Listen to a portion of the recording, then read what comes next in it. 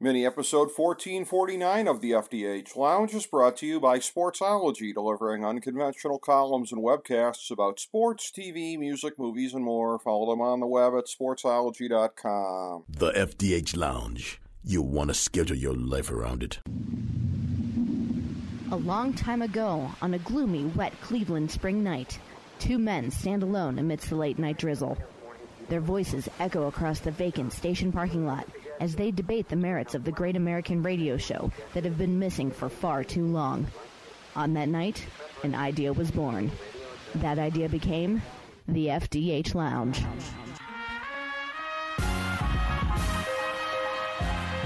Welcome to the FDH Lounge. Hello and welcome to FDH Lounge mini episode 1449, our Billions episode 6.6 preview.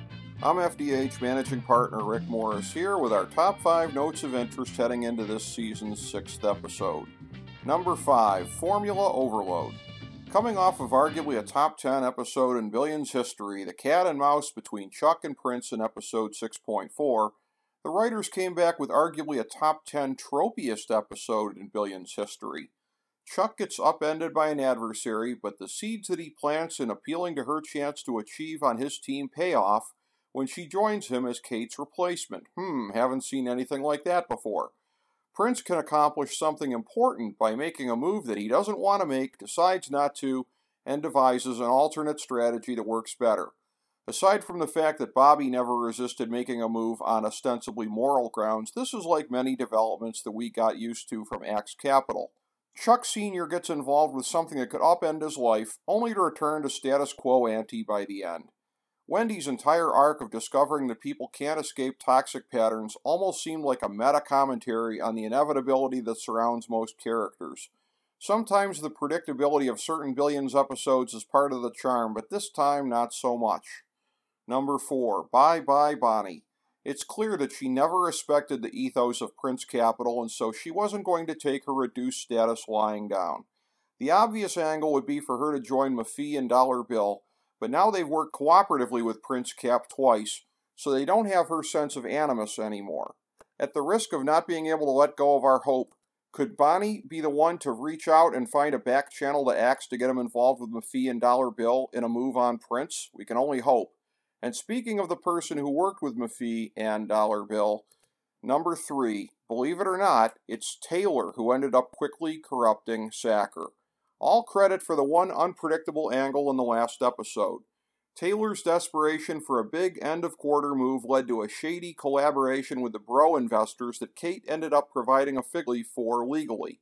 And it was actually Taylor who was more regretful by the end of the episode.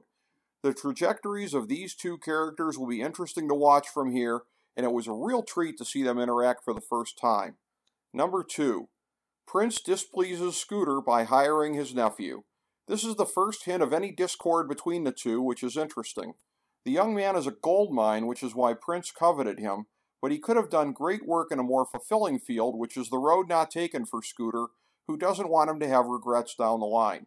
Axe used to make selfish choices like this all the time, but he didn't claim to have the ethics of Prince, hypocrisy noted in the same episode by Chuck, interestingly enough. It will be interesting to see if the wedge between number 1 and co-number 2 at Prince Cap widens, particularly when Prince refused to be selfish in terms of his own family for the good of the company. Number 1, the governor gets behind the Olympic effort. A quid pro quo of naming the stadium after Bob Sweeney is a little on the nose even for this show, but it worked, and now with the mayor and the state's chief executive behind him, Prince is well on his way. Of course, there's more twists and turns coming. Could Bobby, from Switzerland, be seething at the thought of Prince usurping him as a New York financial icon by making this play? Imagine a Chuck and Bobby combo to take him down. We can dream. Thank you for joining us for this mini episode of the FDH Lounge.